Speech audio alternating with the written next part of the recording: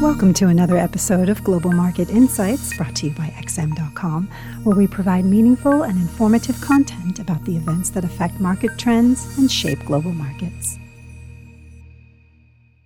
You're listening to the Daily Market Comment podcast by Marios Hadjikyriacos for Monday, March 23rd. I'm Christina Marujos, and thank you for joining us at XM.com. Financial markets remain in a state of panic, with world stocks tanking on Monday to extend heavy losses from Friday, as a worsening pandemic and mounting national lockdowns leave traders no choice but to continue pricing in a deep global recession. Germany became the latest major economy to tighten its social distancing rules, shutting down all non-essential businesses and banning gatherings of more than 2 people to slow the contagion to a pace that won't overwhelm the nation's healthcare system.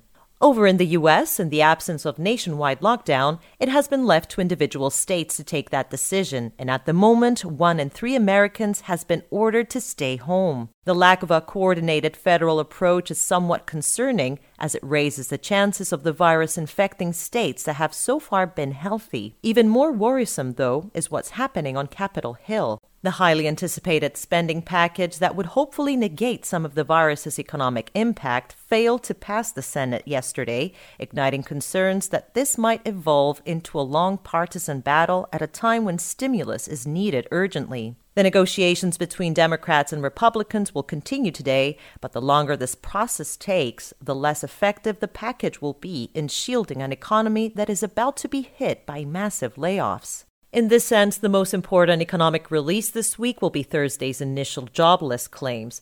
It will be the first piece of data to really capture the impact of the virus, and investors will be anxious to see whether consumption has already cratered with people staying at home, leading to mass layoffs at restaurants, bars, and hotels.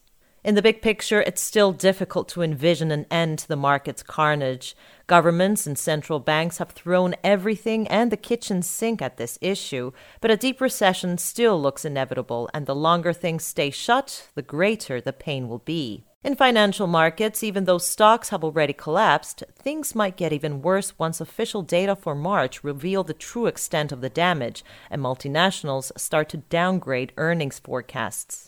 For the fear to subside and for markets to truly turn around, investors might need some medical innovation first, which doesn't seem to be on the cards anytime soon. Rather, the selling could take a breather in a few weeks once the draconian quarantine measures in Europe start to pay dividends and new infections slow down. In the currency arena, the defensive Japanese yen is outperforming on Monday as investors seek shelter from the virus storm and global rate cuts make the low-yielding yen more attractive by comparison. The Swiss franc hasn't been as fortunate, though that's owed to the SNB's heavy hand, with data released this morning showing the central bank continues to intervene forcefully in the FX market to weaken the currency. Across the spectrum, currencies of export-heavy economies are getting hammered alongside commodity prices, with the Canadian, Australian, and New Zealand dollars underperforming once again. The Kiwi has been hit especially hard after the RBNZ announced overnight that it will launch a huge quantitative easing program